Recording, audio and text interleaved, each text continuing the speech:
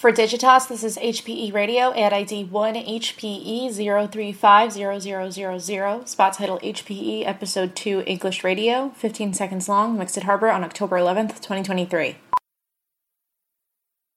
So, how do we get AI right? Well, we need the right volume of data and massive compute power. But with HPE GreenLake, we get access to supercomputing to power AI at the scale we need. Search HPE GreenLake. Welcome to the Human Capital Innovations Podcast, your go-to source for personal, professional, and organizational growth and development.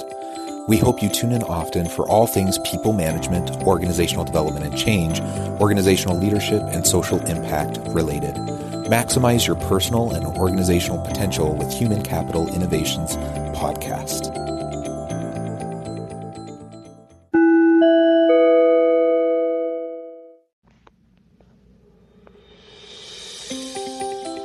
Welcome to the Human Capital Innovations Podcast.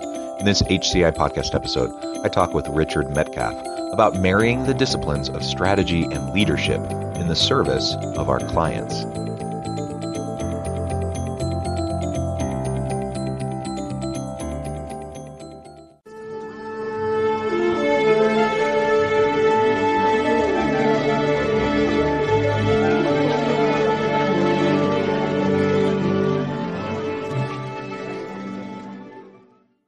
Richard Medcalf, welcome to the Human Capital Innovations Podcast. Jonathan, hi. It's a pleasure to be here.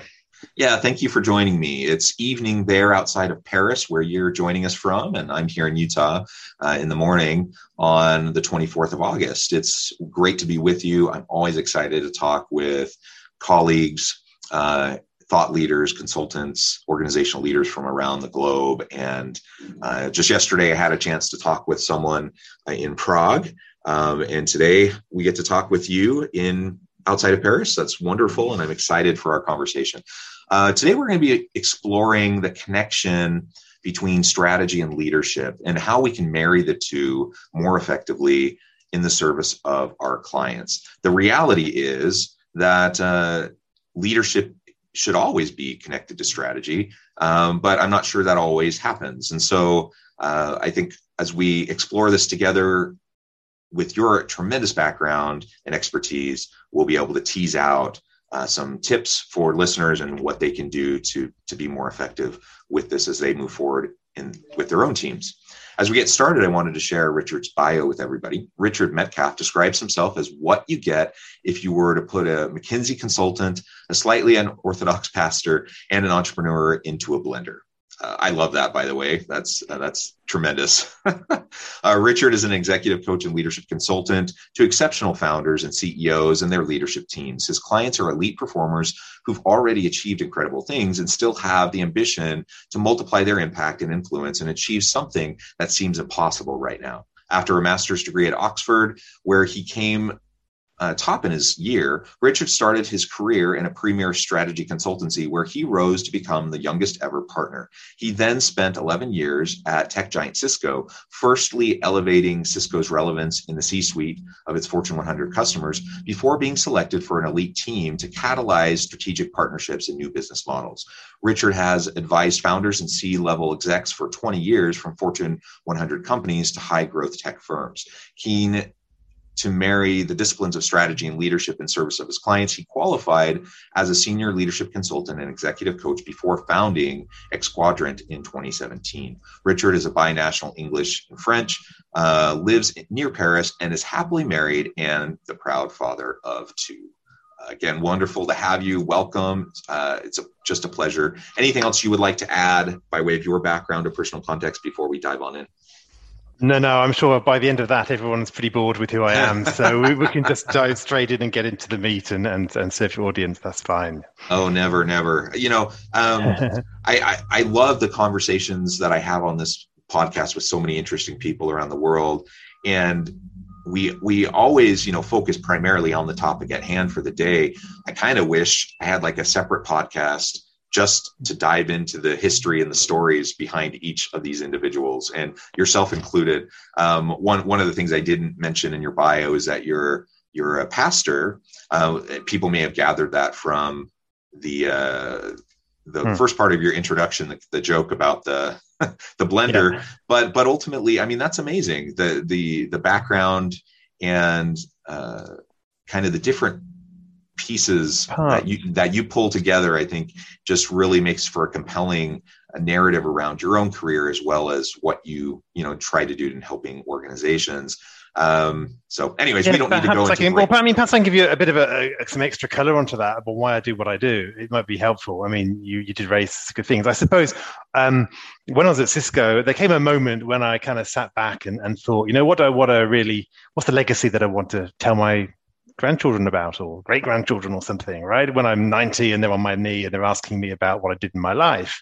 And I realized that telling them that I helped increase AT&T's EBITDA margin by 0.5% or whatever was not was not the whole story I wanted to tell them about. I was happy to create results. I'm still happy to create financial results with my clients. That's all good fun and important. It's the fuel for impact and for business and all sorts of things. But I realized that that wasn't the ultimate contribution that I wanted to make. And that was really why I started to look back at what are all the different strands in my life. As I said, one of them was around, my own kind of religious convictions, and believing that actually we don't get what we want, we get who we are. And therefore, personal transformation has been a thread through my life, through my faith, but also through my desire to be productive and high performing, and way of thinking about how do I create my own results. Getting my first at Oxford and getting my career successes and everything else. That was a key thing, and I realized that personal transformation part and professional transformation is really key. If you want to have an impact as a leader, it's not just about what you want to achieve. It's about how you're going to show up to deliver at a new level. What kind of person do you want to be? And my sister's mentally handicapped. My mum died pretty young from cancer, and so I kind of have that deep-seated realization that life is not a rehearsal. We get to do it once, and we owe it to ourselves to kind of really, if we've got the opportunities, to push ourselves, right, and multiply our impact and make a difference. Yeah. And so that's kind of what motivates me behind all of this. And I think that leadership and strategy, are two of those key components. I mean, I would say the third one is purpose, right? Leadership, strategy, and purpose. When you overlap those on a Venn diagram, in the middle of that, you'll find true impact. Yeah. Oh, I love that. And like you said, personal transformation. Now, however people frame that for themselves, whether you're a spiritual person, a religious person, or not, secular humanists can get behind the idea of personal development, personal transformation. And I think that is a key component to successful leadership, that we foster that within ourselves. And then that we foster that amongst our team. We create an environment where everyone can explore, find their genuine, authentic, personal expression, and go through that transformational process so they can become something truly remarkable and contribute not only back to the firm, but contribute to society as a whole, contribute to their families, contribute in just a lot of meaningful ways. So I appreciate the different types of backgrounds you bring to the table and your approach to leadership. And I do think that's a compelling background. All right. With that said, thank you for that.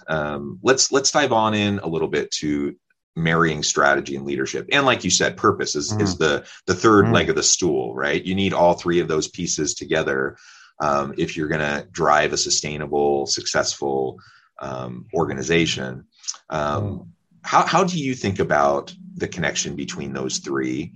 And where do we often fall short in organizations? I mean, it seems obvious. We're talking about it. I'm sure most people listening, and probably most leaders, if you were to poll them, they would say, yes, you need to align strategy and leadership ethics, leadership elements, and you always need to connect that with a why and with a greater purpose.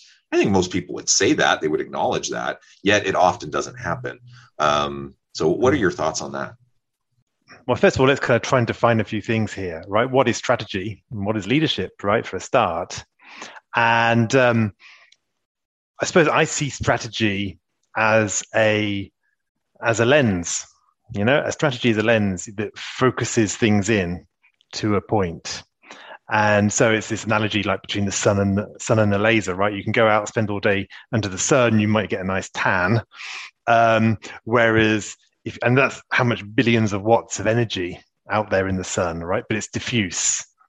Whereas, you get just a few, I don't know, milliwatts of power from a laser because it's so concentrated, it can cut through steel. And so for me, strategy is that applied to our own life and our own mission. It's really filtering out. And I like to say that most people, they don't have a strategy, they have a smattergy. And I'm as guilty as anybody. It's easy to chase the shiny objects. It's easy to have too many priorities on the plate. It's a constant discipline to focus in and say, what is the top thing to work on right now? What is going to move the needle? What's the investment? Because strategy is also about investment.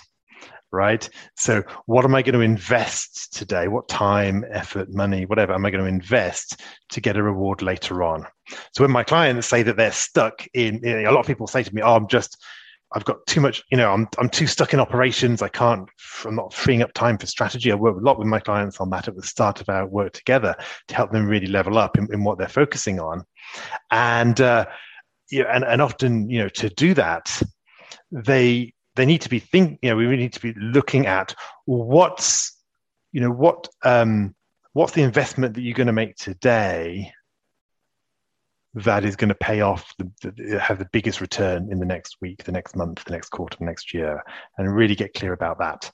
So strategy is a lens. And then leadership, I think, and now I've not got the definition right in front of me, but I really coming to realize that what leadership is, it's about releasing, if you like, discretionary effort, right? It's releasing, it's influence. It's a social process of social influence by which we release people to go further than they have to, right? Because they want to. So I think if you're in the realm of if you're not in that realm of leadership, then sure, you can get people to do things. You can deliver tasks, and you can kind of lock down systems to make sure that things are getting done. But I think that you've created leadership when people around you are going above and beyond, right? Where they've bought into the vision. Yeah, and that's the difference between compliance and commitment in organizations. You can through an authoritarian management style, you can get people to do stuff. You can get them to complete tasks. That's usually some sort of a carrot and stick, fear-based kind of an approach. That's not a particularly sustainable kind of an approach in the long term. Whereas leadership, it's really about fostering commitment. And I like how you termed it social influence, that you're trying to engender commitment, foster commitment, loyalty, and engagement amongst your people to go above and beyond,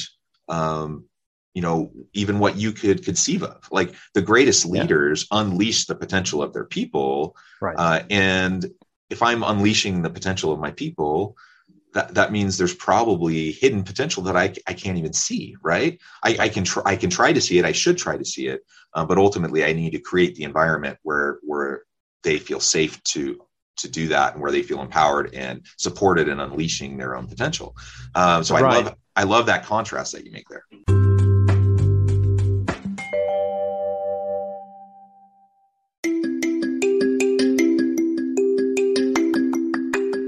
I'm excited to announce the publication of my new book from HCI Press, Bluer Than Indigo Leadership, The Journey of Becoming a Truly Remarkable Leader.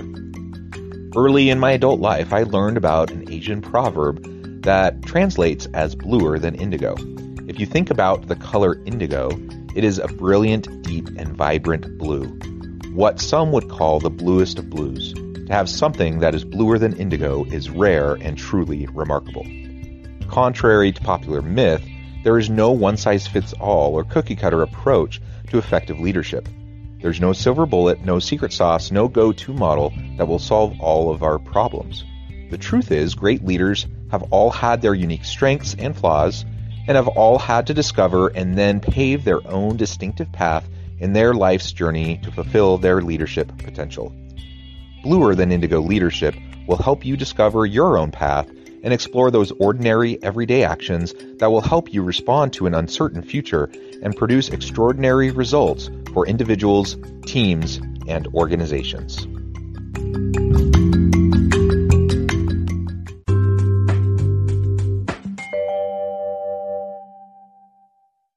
Yeah, and it's always goal orientated, right? And I think this is where, so leadership isn't just maximizing efforts generically. It's about in achievement of a mission, which perhaps links into purpose. But if you start to think about the relationship between the two, when I'm working with leaders, often they're, many times they're CEOs. They'll often be other C-suite leaders on occasion, or, occasionally I'll do programs where there's a more junior set of people. But especially one of the things that CEOs often kind of have to realize is actually, although you're now in the position of ultimate power, and this applies to people who aren't CEOs as well, it's just that it's not quite so extreme because, the more higher you rise, the more power you get. But at the higher you rise, the more power you have, theoretically, but practically, the less you should use it. And so, because let's say the ultimate case, you're now the CEO, congratulations, you've got the big chair. You can pretty much tell anybody what to do in the company, but every time you do that, you're probably stepping on somebody else's role, somebody else's sphere of influence, responsibility, and that's going to create demotivation, and you're disempowering the person. You're starting to do all the micromanagement and everything else. And so, the more you do, the less impact you're going to have on the overall business, and it applies at other levels as well. But so, what's the strategic thing to do? Well, it's to set the leadership culture. Right? It's to as a CEO, as I like to say to CEOs, well, first of all, let's have a look at what kind of decisions you're making. Well, first of all those functional decisions don't do. That's why you have an executive team. Secondly, all those cross-functional decisions, well, you shouldn't be the judge and arbiter between those people. You should get those people to actually chat together, right, and come up with solutions that they come to you with, perhaps, or come to the rest of the execs with. And so what else is left? Well, what's left is embodying and championing the vision. What's left is taking responsibility for the leadership culture in your organization from your team. So, first of all, managing your team, developing your leadership team, making sure that they're a model of what you want to see in the business, but then also making sure that they also propagate that culture within the other leadership levels in the company. And so I was talking with one client and he was thinking about, well, why do I want to get involved in M&A? Because although that's like the CEO thing to do, it's a big ticket issue. What is it exactly that I'm required to do? And as we had this conversation, his insight was, it's not actually, I don't need to do the finance or legal due diligence. I don't need to do that stuff. It's being done. In a sense, I don't even need to worry exactly about the integration plan. That should be my operation officer's role. What I need to do is safeguard, is this going to work in terms of the vision of the company, in terms of the leadership culture? We're going to bring on very senior leaders into our mix. Are those leaders going to fit in, do they have the right values? All those are the issues which the CEO needs to be focused on. And this applies at other levels in the companies as well, but you can see it perhaps most clearly when you start to focus in on this. So strategy, the higher you rise, becomes less about your own personal projects, and it becomes about how do I create the environment, the greenhouse, if you like, for everything to thrive. Yeah. I love that. And that is the challenge and the struggle that I think many executives have, whether, really middle management on up. As, people grow in their roles and they move up in their career and they have these increasing responsibilities, it's just so incredibly easy for you to feel like, you're in charge because you are the smartest, the brightest, you are the most capable, you've been the most productive, the most successful in the past. That's why you're in the position you're in, right? And so there's this kind of, whether that's your intention or not, there's this pride and arrogance associated with that I think we actively have to counterbalance in our own personal development so that we don't drink our own Kool-Aid, right, and fall into the trap of thinking we know best and we have it figured out, because inevitably what ends up happening is that you end up stepping on the people around you, whether that's your intention or not. You may have the purest intentions of wanting to just help, other people with their work, but like you said, that how it's perceived from those around you is that you're stepping all over them, you're micromanaging them, you're trying to control, you don't trust them, you're not empowering them, and that diminishes your influence, your effectiveness as a leader as a whole. Absolutely. And so absolutely, we need to be able, the more responsibility we have, the more influence we have, the higher we are in the hierarchy of the organization, the more we have to let go of power and control, the more we have to rely on our people, rely on the expertise of the people on our team. And like you said, that then leaves the culture, that leaves the kind of broader strategy and purpose, that leaves a focus on the environment to make sure that it's healthy, that it's safe, and that people feel like they're in a position to thrive and go through that transformational process that we talked about earlier. And I've just seen it in so many organizations where I truly believe that most leaders they're not just out for power. Like they're in positions, they want to do well, they want to serve their people, they want to be effective, they don't wake up in the morning thinking, how am I going to exert my power over my people today? They wake up, they get excited to go to work and to drive success for the firm. But we don't know any different. We fall into the trap of pride and arrogance often. We follow the models that we've seen other people present to us that often aren't terribly effective, and then we just perpetuate these, the fallacies and the false thinking, and the poor behaviors that ultimately undermine our own influence, our own ability to effectively lead. Yeah, I like to say sometimes, stop adding so much value. Right. In other words, you're adding value, and it's because it's in your sweet spot, and it's, you know how to do it. But actually, as I said, by adding value, you're probably undermining commitment in the team, because it's suddenly your baby, it's not their baby. It's better to have a 70% good idea with 100% commitment behind it, rather than 100% good idea with 70% or 50% commitment behind it. And I think the secret for moving from one to the other, because you're right, leaders want to do the best, right? They've got a lot of pressures on them, lots of goals, requirements. I think it's being very specific about, okay, where can I make a different choice? So I was just on the phone with a client an hour ago. He's in a senior role in a multi-billion-dollar telecoms giant at a senior level, and we're talking about her team. And I said, interesting. One thing I need to do is develop the team here. We've been talking about it for a long time. We've been working on a lot of projects, but I feel we keep she was talking more culturally. Like, we always talk about developing people, we never do it. So I put the question to her, okay, well, enough about the culture. What about you? Well, how are you going to do to develop? What do they need? And we talked about that. And then I said, well, what are you going to do about it? What's the very next opportunity where you have a choice? So what can, you said you want to empower them, or where can you empower them? What's some one project, one decision you can make where they get to do something, perhaps it's going to stretch them, that you're going to take your hands off the wheel. And we identified it. There was a report during a month, the senior stakeholders being presented to.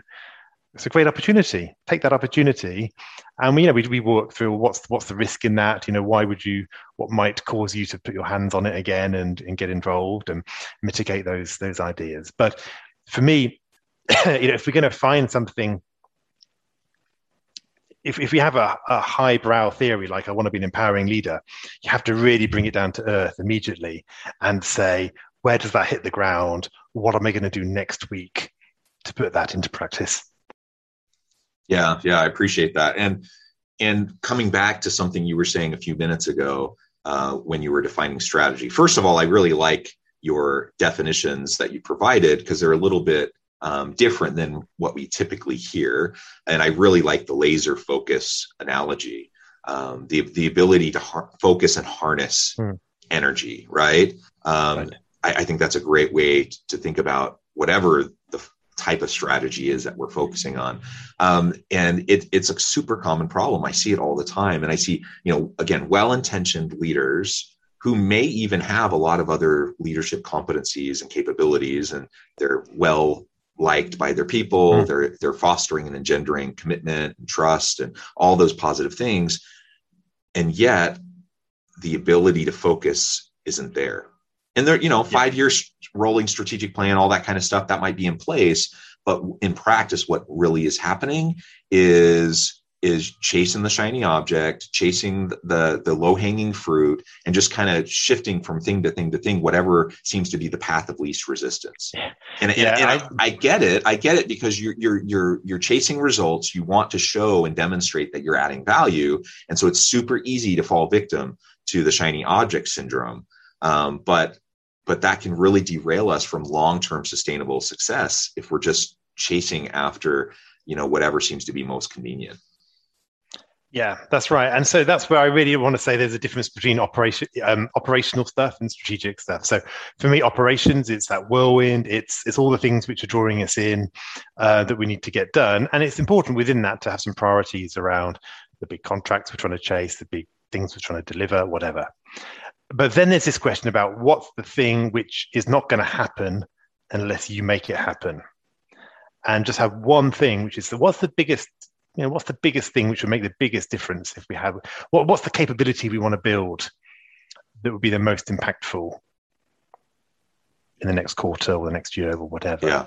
Yeah. And I think when you kind of really focus down into, so I often say just have one strategic project, and that's the one thing that no one's asking you to do, but it's the game changer. I'll give you a really, really, really simple example. When I started at Cisco, obviously it's a big organization, and I was a small fish in a big pond, I guess you'd say at that point. And I finished some client work, and I decided to take a day to kind of distill what we'd learned in this quite cutting edge client engagement, which was all confidential, but kind of extract some insights that could be shared publicly. And no one's asking me to do this. And I remember sitting there pretty much in my home office for a day. I'm an extrovert, so I found this quite hard doing it just, in the office, in a room by myself, writing a slide, doing some Excel, doing some analysis, some drawing out some kind of generic relationships, some key thoughts, trying to structure my thinking, building the presentation, building an economic model to justify it, etc. And by the end of the day, I was quite worn out, and I thought, why am I doing this? Like, no one's asked for it. This is not advancing my career. No one's like, my boss isn't going to slap me on the back, and no one's going to jump up and down. I'm not shipping it. I'm not going to email it out to anybody this evening. There's all sorts of other things I'm sure I could have done, which might have given me a easier buzz. But I persevered, and I spent another day on it or whatever. I spent a couple of days until I was really like, wow, am I just wasting my time here? But that small piece of work, that extra 2 days of effort, ended up, going viral within Cisco. It was shared with, all sorts of customers around the world. I was invited to customer meetings to present it because it was genuinely new, fresh perspectives that nobody had ever seen before. And that was backed up with real data. But the point, that's a tiny example, but it's quite a nice one because you can just picture it in your head.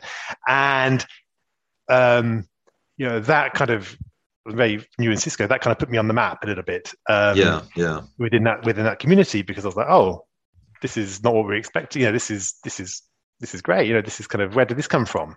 And I often find that when a leader identifies what's the thing that I'm going to champion and drive that people aren't asking of me, but is going to make an impact, then that tends to actually outstrip all the stuff we think we're going to be judged on. Like, of course we've got to get the results this week and this quarter and this year, but are we actually building something else, or are we just delivering the numbers?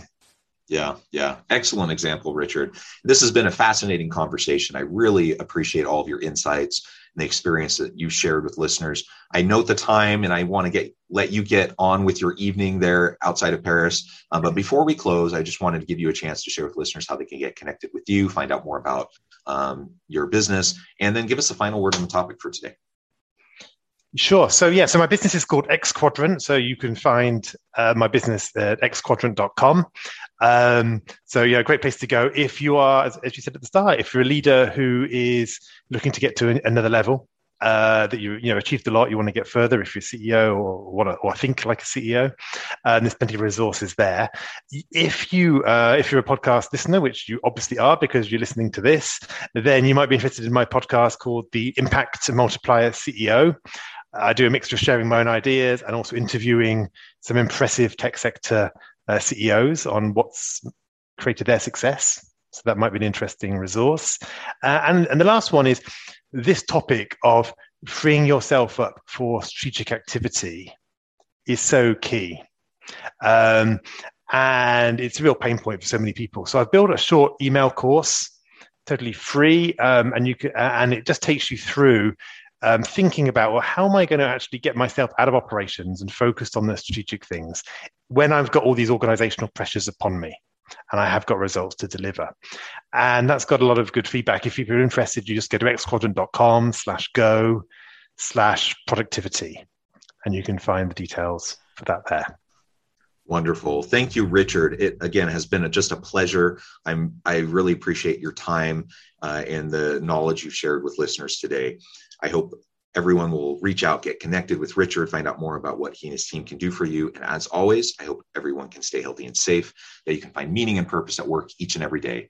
And I hope you all have a great week.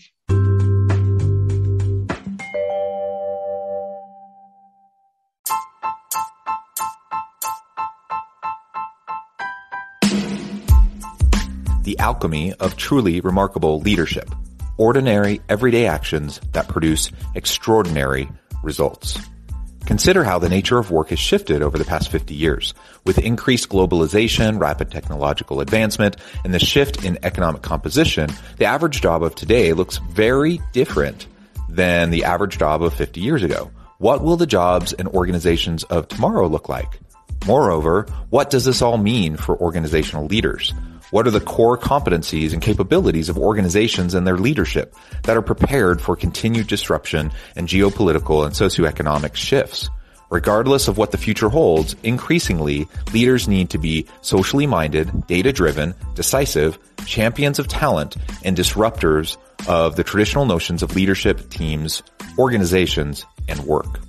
The alchemy of truly remarkable leadership will help you to explore your own leadership competencies and capabilities and consider ways to apply and implement them into your workplace and personal life.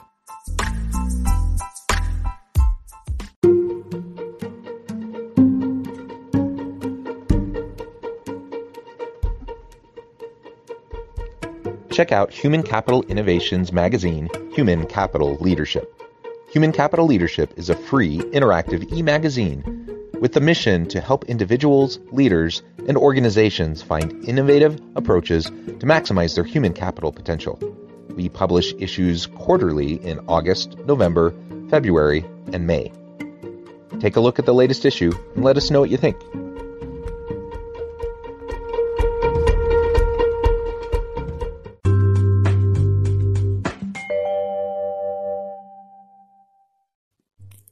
Thanks again for joining us for this episode of the Human Capital Innovations Podcast. I hope you stay healthy and safe and that you have a great week.